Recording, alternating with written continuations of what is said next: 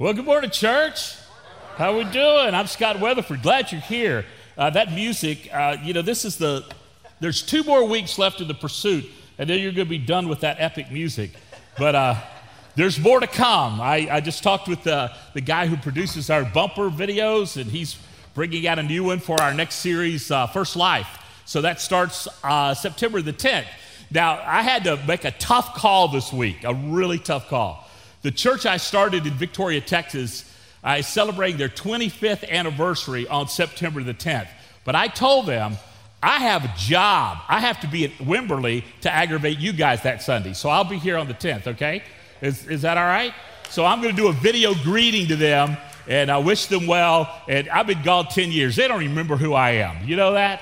And that's okay. That really is okay, because it's not important about who I am. It's important who Jesus is. Would you guys agree with that? Now, I'm not just saying that as a platitude. I'm saying that as a life commitment, because literally in 100 years from now, nobody will remember who you are. But will they remember who Jesus is because of who you are? And my prayer is that we'll live to make Jesus famous. Now, some of you have noticed I wear a yellow wrist bracelet, and some of you have picked up a yellow wrist bracelet. If you got one on, hold up your hand so we can see you. There's a few of the noble, the proud, the brave, the ones who are truly spiritual. Dan, do you have one on? No? Okay, all right. Well, that just blew that theory, didn't it? Yeah. So Dan's going to leave and go get his. Now, these bracelets say, "All for Jesus." If you would like one, I'm not going to make you wear one. I won't embarrass you publicly much. You can pick one up on the way out. There's some available at the information booth back there. So Tara and I lived in Jacksonville, Florida for about 6 years. Our kids were born there. We're from Florida. I grew up in the panhandle of Florida, or what some people would call Lower Alabama. So people ask me where I'm from. I say I'm from L.A., Lower Alabama, yeah. And the beautiful beaches there. And there's not quite such a robust place in the world for redneck to be on display than the beaches of Northwest Florida. It's an incredible place. Some of y'all are looking at me. I have lived in Texas for a long time, and I will tell you something. Northwest Florida can out-redneck Texas, period. Because that's where I'm from. I get it. But Tara grew up in Tallahassee. We met at Florida State, went off to seminary in New Orleans, came back to Georgia, moved to Jacksonville, Florida. And Jacksonville, Florida, you would consider rather a tropical place, right? Somewhat, right? One Christmas, it snowed in Jacksonville. We had like 2 inches of snow. Now, typically, we had Christmas Eve services, and I was the minister of music and youth and anything else the pastor didn't want to do at a church in Jacksonville, Florida. And so we had church on Christmas Eve, and it snowed 2 inches of snow. Now, typically what we would do is that we would do Christmas Eve, then on Christmas Day, Tara and Caleb and Kayla, our kids, we would drive across Florida down I-10 to see our parents. And my parents lived, of course, in the Fort Walton Beach, Destin area.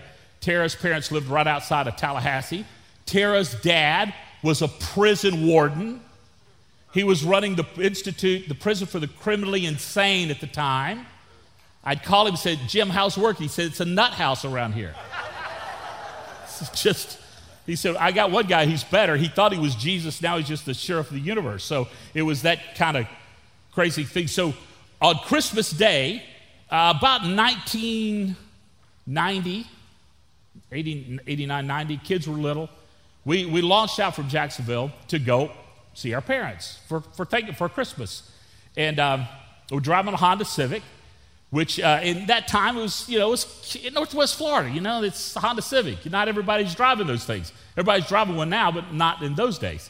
So we were delayed in leaving and had to wait for the snow to melt on the Matthews Bridge so we could go across. And then I don't know if you've ever been on I-10, but I-10 is just like, it's miles of nothing but pine trees. An occasional place where you stop and you don't want to stay long where you stop. It's just that's just the way it is. And we got about halfway between Jacksonville and Tallahassee, and my car began to overheat. And so I pull into a rest area, and I pop the hood like I know what I'm doing. And I'm standing there looking at the thing, and I'm clueless. I'm just looking at it. I've got 2 little kids in the car. It had snowed, so it was cold. And so I knew we were going to freeze to death. We were all going to die during the rest area. And there was a hungry bear in the woods. Not really, just makes for a better story. And I was just like, man, what are we going to do? And about that time, a car pulled up beside us. And this lady gets out, and she goes, Tara Ivy. Now, that's Tara's maiden name, Ivy. Tara Ivy, how in the world are you? I looked at her, and she looked at, I was like, what's going on? And they were in youth group together when there were kids at the church Tara grew up with. And immediately, the husband, he actually had a clue. He goes, yeah, it's your thermostat. So let me take you guys up here and drop you off, and I'll get a mechanic, get a part, we'll come back and fix this thing, you'll be on your way. What? So they take us up to this little truck stop area, and there happened to be a part place open. Actually, I think they woke the guy up and got a part for us. They went back and fixed our car. They paid for our supper, and then we were back on the road to see our parents. You know, what that reminded me of is this, that we as a church are to be people of rescue. You know, God had the right people at the right time, at the right place, right when we needed it. Now, some of you could say, it's just serendipitous, it's just something that happens. But I don't think you go through life that way. I think we have a God who's in front of us, who is behind us, who is over us and beneath us and beside us. That nothing happens to us that is out of his control. And that day on that road in Florida reminded me that God wants me to be rescued by him, but also reminded me that he's sending people to rescue me. That people come into my life that could bring hope and life and peace. Last night I woke up just perplexed about America, just burdened about America. And what I think America needs more than anything right now is hope. We need reconciliation and we need hope. Trivial things that do not matter have become driving forces that are driving us apart. And we need hope and we need rescue. And we cannot do that in isolation. And I believe that we, the people of God, have got to stand for hope. Got to stand for life. Got to stand against hatred and bigotry. And violence only begets violence, but love begets restoration. And as I prayed about this, I thought about this last night, I got to thinking about the church. What are we here for? If we're not here because we've been rescued, and then we're not here in order to rescue others, then what are we doing? Now, you've heard me say this before, and I want you to hold on to this because I think there's some pretty deep theology here. Your view of Jesus shapes your view of the church, and it shapes your view of our mission in the world. You've heard me say that, right? If you haven't, you will. You'll hear me say that a lot because I really believe it's true. What you think of Jesus is what you think of the church, which is what you think we ought to be about. Tom Rainer, who's the president of Lifeway Resources, did a survey of pastors and churches. 90% of the pastors that he surveyed said the church existed to be the hope of the world. 90% of the congregants he surveyed said the church existed to meet my needs. That's a huge discrepancy, isn't it? Huge. And we could say that, well, that makes sense. But here lies the problem. I've been a pastor now for 36 years. And to see a church that is so selfless, that says we don't exist for our care and our comfort and our convenience. We exist to be people of rescue. We exist to be the hope of the world, is invigorating, is powerful, is life-changing. Now, I'm like you. I enjoy coming up here on Sundays to see you guys. I do. I look forward to it. I get up on Sunday mornings and I get dressed. I put on these awesome shirts, and I look forward to it. I drive through purgatory to see you guys, and I look forward to the fellowship. I look forward to the encouragement. I look forward to aggravating you guys. I really look forward to that because I think aggravation can be a love language, and that's what I do. But you know what? It's not about me. It's not about what I want. You see, it's about the Lord and what He wants. And when we do what God wants, you know what He'll do? This is what He'll do. He'll meet your needs. He'll fill your heart with hope and love. And He'll make sure you're well-fed spiritually. But that's the byproduct of living all for Him. And the church, interesting, you read in Hebrews, it said, don't forsake the assembling together so we can spur one another on to love and good deeds. That we could be actually a people of rescue. I think sometimes we get happy with Jesus as our personal Savior, and it just kind of stops there. Instead of saying, not only is Jesus our Savior, He sends us out into the world to rescue others. And that we're to be full of hope. I said this a couple of weeks ago, and I had some folks wrinkle their nose at me, that in Scripture, you don't find any place that says share your faith. Peter says to share your hope. Share your hope. And my story of hope is pervasive, and it's life-changing. And Jesus is the rescue. He's the rescuer. And He invites us who follow Him into that task, into that people of rescue. And when we desire what God desires, He makes sure we're taken care of. So the false view of the Christ produces a false view of the church, produces a false view of our mission to the world. And I believe it falls us into the trap of what I call cultural Christianity, or a term that I've coined, churchianity. And I know that God doesn't want us to do that. Now, we're coming to the end of this series on the pursuit. We've got 2 more weeks.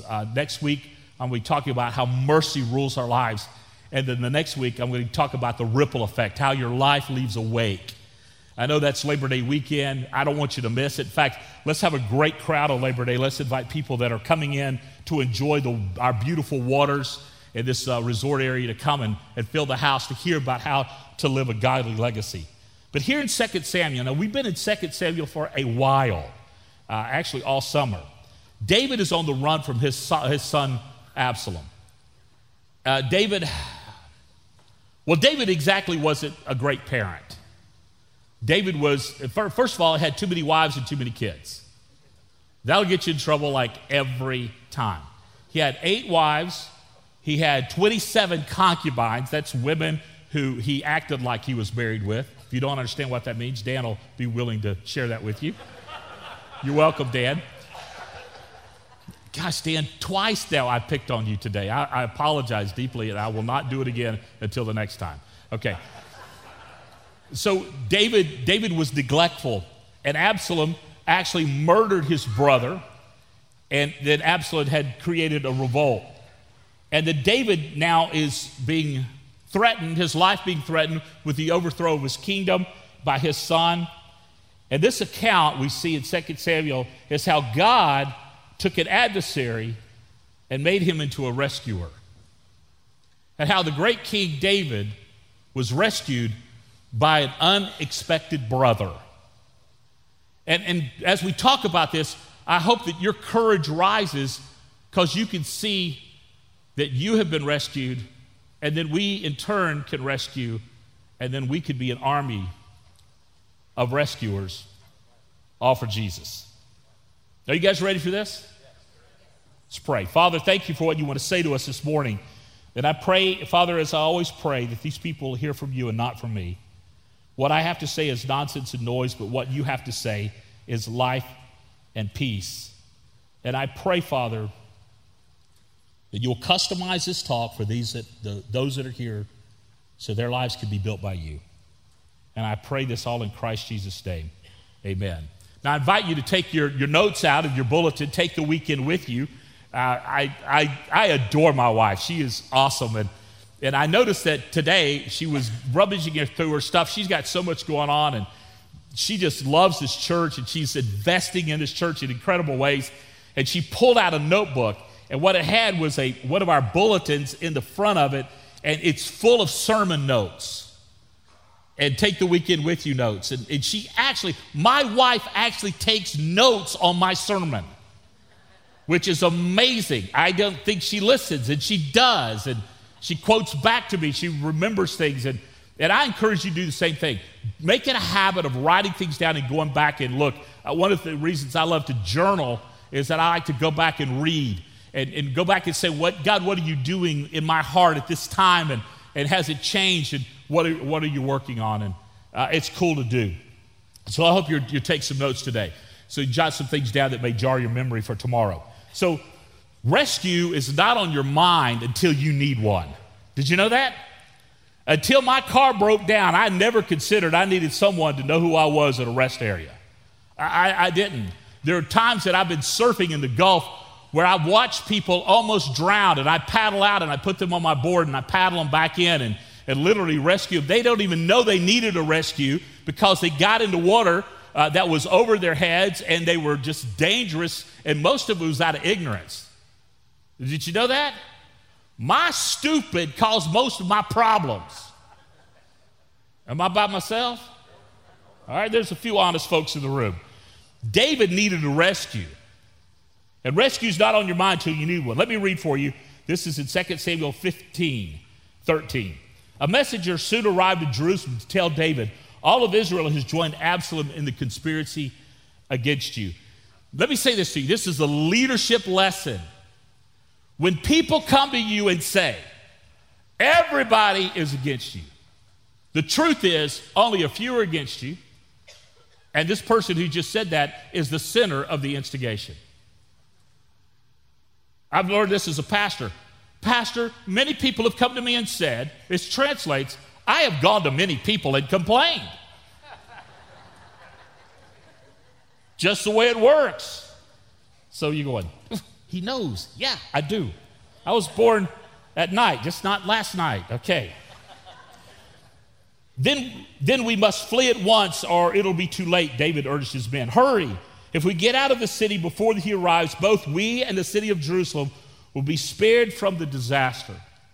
Now, why did David say this? It's a very interesting caveat, because David's not only concerned about his household, because in the ancient world, when a king was overthrown, everybody in the king's household was murdered. Everyone. Wives, servants, children, everyone. And he knew Absalom was going to come in and he was going to kill everyone. Plus, anyone that was suspected of being loyal to the old king was going to be murdered as well. So there was a huge bloodbath that was going to happen. And David, wanting to preserve the kingdom from the bellicose behavior of Absalom, he said, we must all flee so it won't create disaster for everyone. Now, oftentimes, you'll find a leader who is self-centered will say, we're going to stand and fight to the last man. But David, thinking forward, he said, we got to go so we can save everyone else. And not only me, but everyone else. And the backstory here was Absalom was in complete, total rebellion. Now, the Bible describes Absalom as the most beautiful men who've ever lived. Of course, that's before current days, and some of you guys have eclipsed that. In the dark, I'm a very good-looking man. I just want you to know, okay? So, but this disaster was brewing in David's life because of neglect. And it started with David's neglect of Bathsheba. Now, I didn't talk about David and Bathsheba in this series of The Pursuit because I'm saving that for another series we're going to talk about called Restoration, how God restores a life.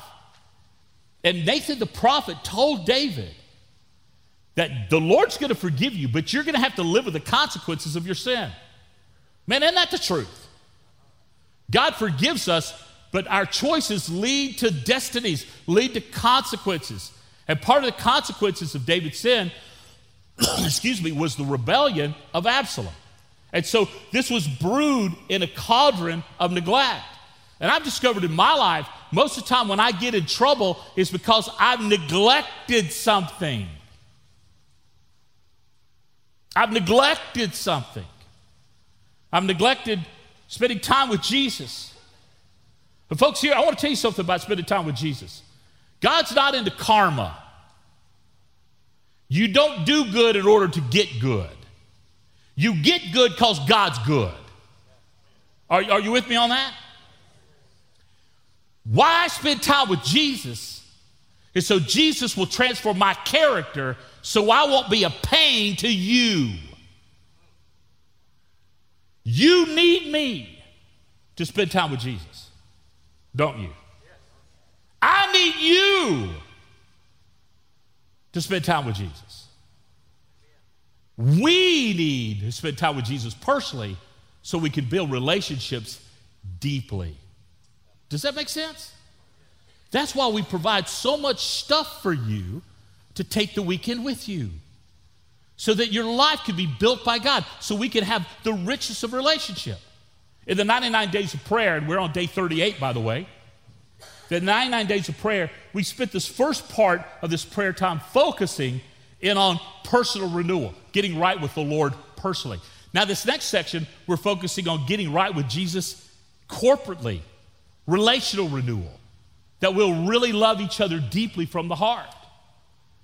And my neglect creates most of my problems that causes me to need rescue. It's kind of interesting, isn't it? Works in my relationships. It works in my health. It works in my spiritual life. I need to be disciplined and not neglectful, because neglect will lead usually to disaster. Now, with this backstory about David and Absalom and the curse there, I need to say this, because some of you are really struggling with this.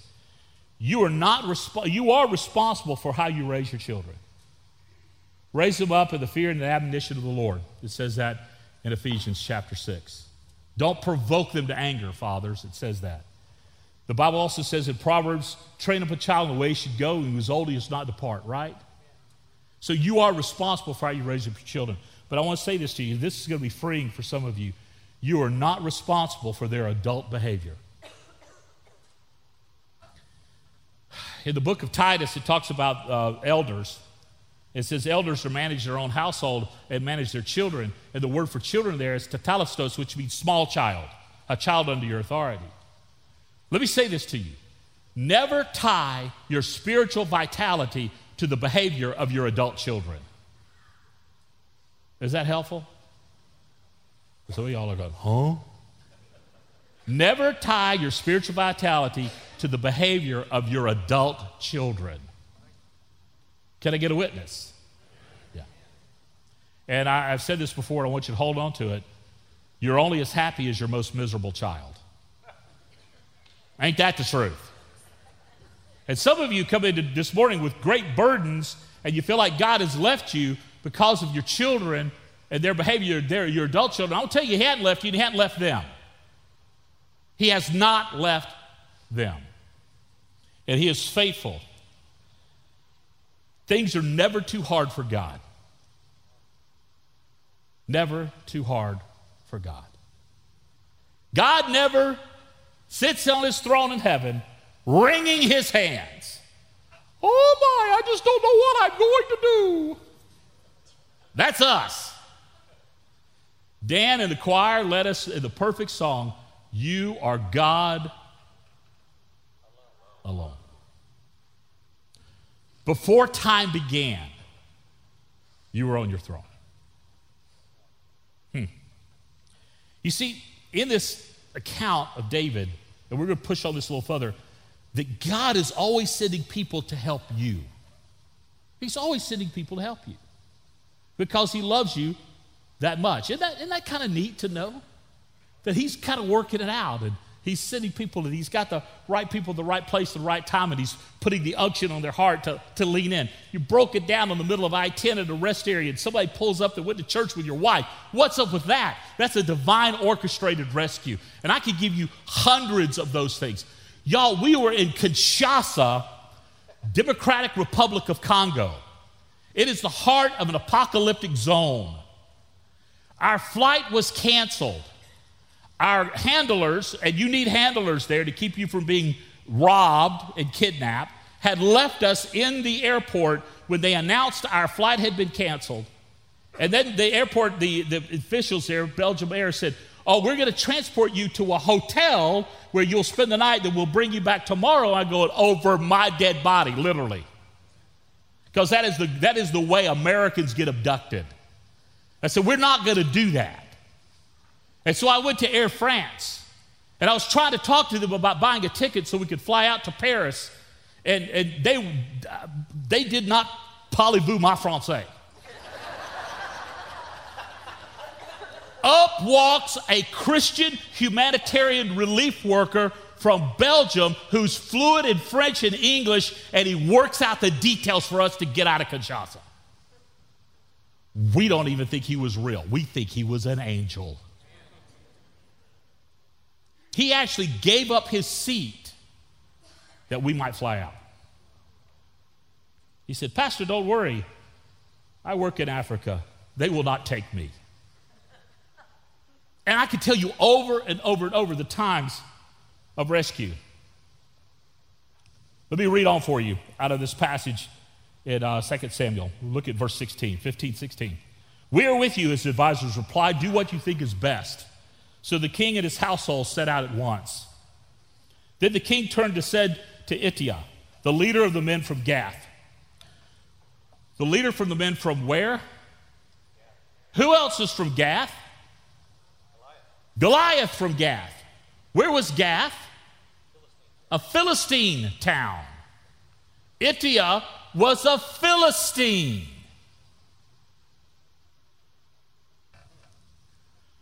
Why are you coming with us? Go back to King Absalom, for you are a guest in Israel, a foreign in exile. You arrived only recently, and should I force you to wander with us? I don't even know where we're going. Go back and take your kinsmen with you. And may the Lord show you unfailing love and faithfulness. Now, Ittai had 600 faithful warriors of Gath with him. He had a Philistine army with him. And Ittai said to the king, I vow by the Lord and by your own life, I will go wherever my lord the king goes, no matter what happens, whether it means life or death. What? I will go where the king goes, whether it means life or death. Ittai, this is crazy. Crazy how a former adversary becomes a rescuer. And as I was writing these talks of the pursuit, I see how God is just taking the extraordinary and he's brewing up the extraordinary. And he's doing things that are just kind of like, blow my mind. What's up with this? How does Ittai get this kind of loyalty? I'm sure that Ittai and David fought against each other. That David, in the 14 months he lived in Ziklag and he fought amongst the Philistines, maybe Ittai saw something in David because David had a compelling something about him. As the French would say, a je ne sais quoi. As we would say, the Spirit of God on him. And Ittai obviously was influenced. And what I've discovered as I read this is one of the greatest lies Satan tells us is that you're alone. Nobody knows what you're going through, and nobody's been through this before. Nobody understands about your rebellious kid because you're the only one that's ever had one. Nobody understands about your broken marriage because you're the only one that has one. No one understands about your credit card bill because you're the only person in America that has a credit card bill. Which you know that's a lie. And what Satan does, he's a lion. And lions isolate their prey before they eat them. That's why you need community. That's why you need to be in a group. We talk about groups at first, whether they be on Sunday morning to gather here. We have some of the most outstanding groups in our Sunday school ministry here. You should be connected, engaged. Whether you are in a group at a home or a group at a coffee shop, a group with a bunch of men or a bunch of women, doesn't matter. You need to be in a group because if you're isolated, you're going to get eaten. We might as well put a pack of toothpicks in your pocket because you're going to get eaten. And what God was saying to me here is that David, in his hour of desperation, he brought people into his life, and Ittiah and a group of men were one of them. God is a rescuer, and he has people at his disposal to step into your mess. Look for them. Look for them. Paul says later in Corinthians, he says, God's going to take the misery you're enduring to use you to minister to somebody else who's in that same misery. And when you're in the middle of it, learn. Because I'm going to send people into your life to help you learn, and then I'm going to send you into somebody else's life to help them learn. We're starting a ministry here this fall called Grief Share, because some ladies in our church came to me and they said, Pastor, we need to do something about people who are struggling with grief. And I said, you're right, and you're hired. Didn't I? Yeah. And that's because misery becomes a ministry. And David was set up by God to do it. Now, the greatest deception in life with Jesus is not admitting you need help. And y'all, I call that playing church. That we come with our burdens, our hurts, our hang-ups, our habits, and we just pretend like everything's all right. And we go through the heartache of our lives, and we do not have a chance. And that's why you need a group, people who will bear your burdens, bear each other's burdens, thus fulfill the law. That we need a place, a safe place, that we can go through life together. Because all of us have hurts, don't we? Don't we? Yeah. And we need to be able to bear with one another, not in condemnation and shame, but in love and peace. And God brought Ittiah into David's life that he said, you don't have to go along. And David could have said, bless God, I'm highly favored. David was on the run. And Ittiah said, I'm going with you. And I know it brought comfort to David, because later in the account when you read that the army of David was divided into three, and Ittiah of Gath led one of the divisions. He trusted a Philistine. I love the commitment Ittiah makes. Whether it means life and death or death, I'm going with you. It reminds me of the sermon Wyatt preached at the beginning of the pursuit. If you're going up, I'm going with you, heart and soul. Let's go. Let's go. There's a theme here, a theme of unity, a theme of commitment, a theme that we're in this together, that God uses for his glory. God loves unity. God loves unity. Now, I want to say to you, church, I'm with you, heart and soul. Let's go. Let's go. And the greatest thing a pastor can hear back is people from his church, from his congregation, from the people God's asked him to lead, said, Pastor, we are with you. You might be stupid, but we're with you. We're with you. All for Jesus.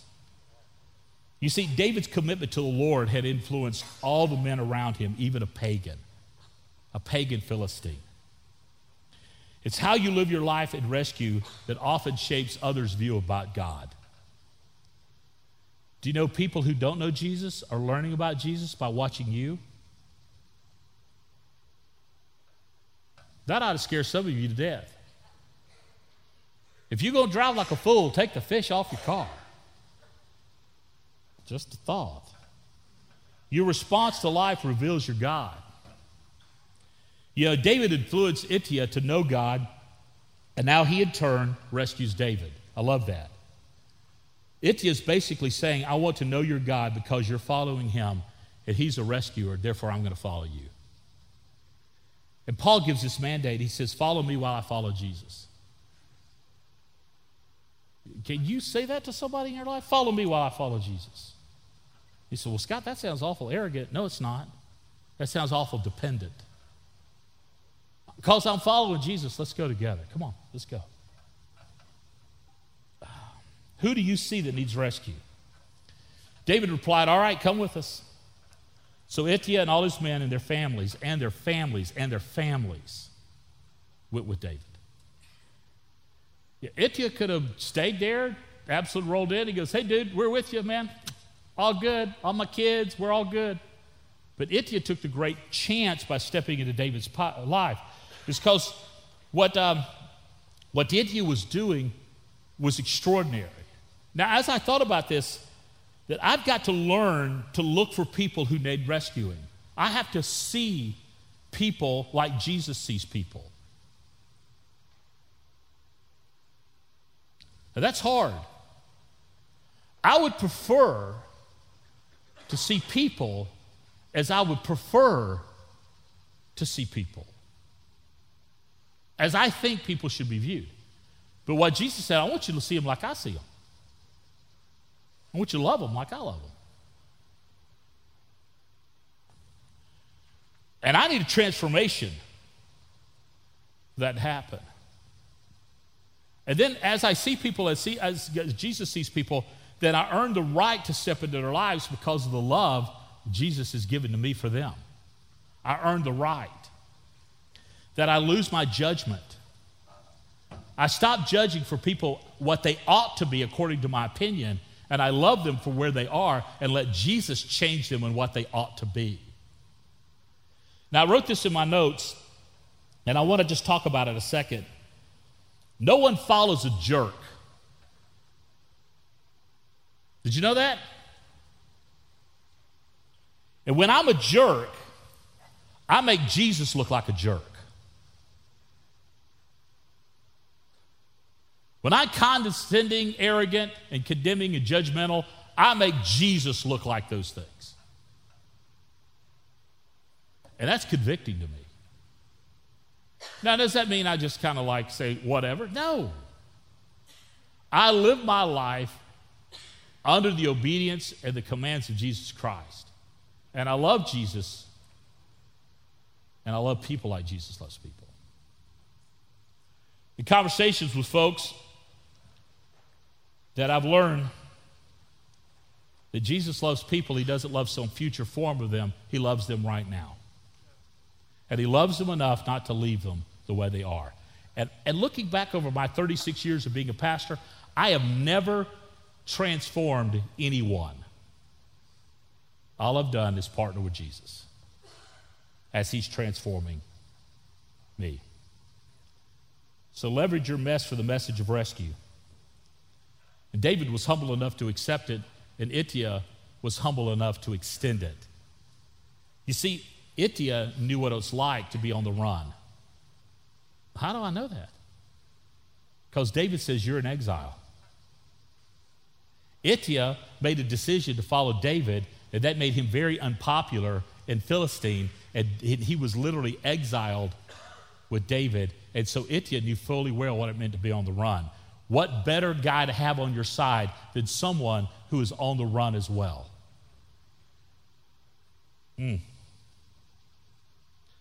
Here's the last thought, and I'll stop because I think you guys have had enough. You've got that look on your face. We've had enough. I kept messing with this talk all week, and I finally told Wyatt, I said, I got to leave this alone, or I'm going to preach for 4 days. So I just quit. But this last part was something that, as I was praying, I was writing, this came to me, and I added on. It's not your notes, so you want to add this to it. We partner with God in the rescue. We partner with God in the rescue. You see, God builds dreams teams for his glory. David and his mighty men were a dream team for God's glory to rescue Israel from the hand of Saul, the wicked king, the asked-for king, and to the land of being a people of God. And God had built this account. Ittai comes along, a dream team. God builds this dream team for his glory.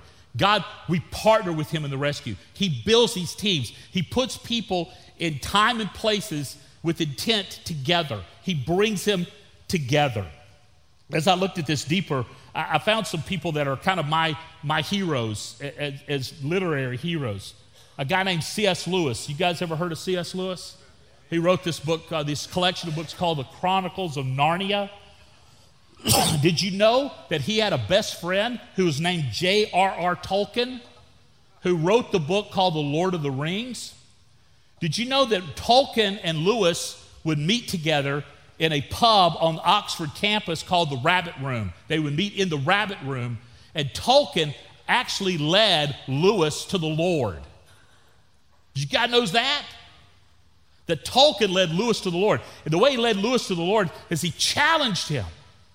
Because Lewis was a pronounced academic, a brilliant mind, and one who was not rejecting or accepting Christ. And Tolkien, who loved Jesus, was building him, and he was an intellectual giant as well. And he says to Lewis, you have to leverage your imagination. Imagine yourself at the foot of the crucified cross, the crucified Christ.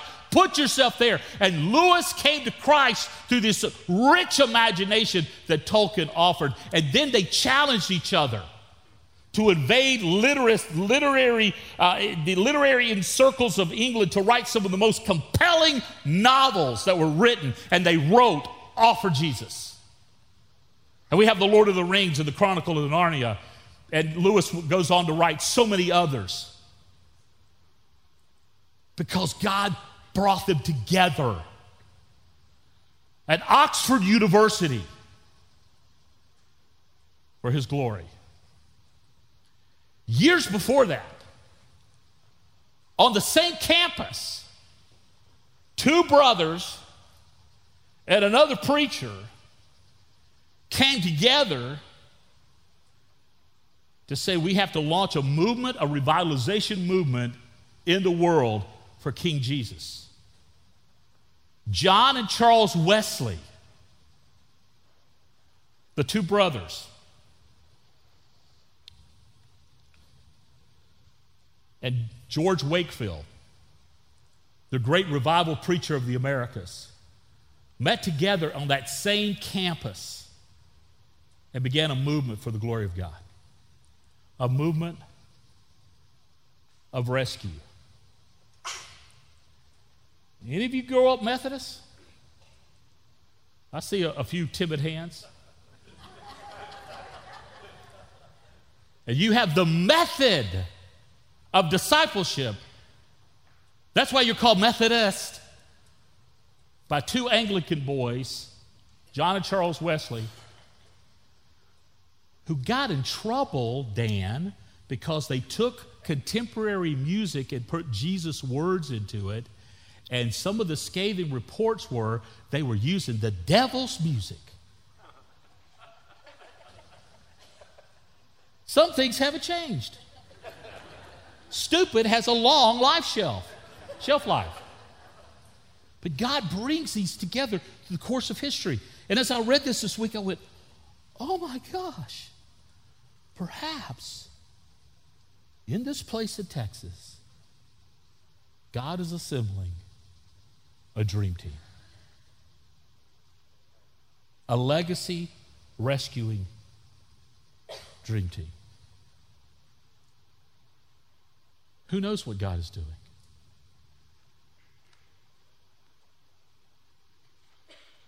I want to ask you a question.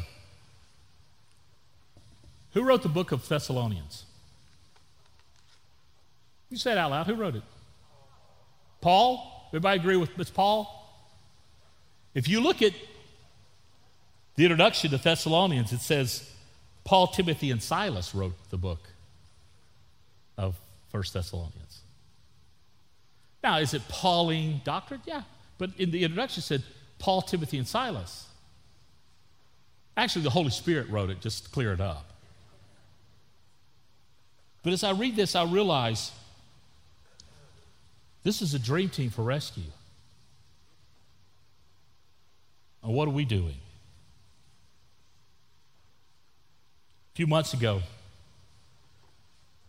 I sat on the beautiful night sky in South Texas, and I had 3 faithful friends around a campfire. And I listened to them tell their stories. One of them's here today, actually. I listened to them talk about how God has brought them through.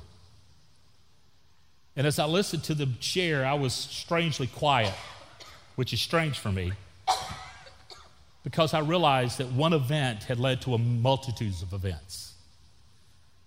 That Tara and I, in a state of being disgruntled, perhaps. Maybe a little rebellious. We left a traditional church and we started a non-traditional church. Actually, we left a church that was program-driven and we started a church that was biblically driven. That's really judgmental, but bear with me. I wanted to see a church that would really reach broken people. And in 1992, we left the comfort and the paycheck of an established church, and we started a church in South Texas. It was risky. And as I listened to those three guys tell their story, I realized it was worth it. It was about rescue.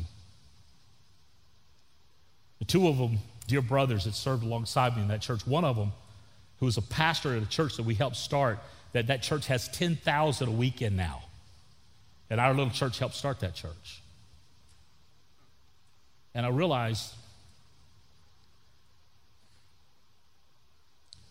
my life is worth nothing unless I'm living all for Jesus. And in the fullness of time, and the reason only God can figure out, in a moment of weakness, your pastor search team asked me to come be your pastor. And here we are. And together, I believe God wants to use us for His glory, that we might be the hope of the world. Last year, I went to a home game at the University of Texas.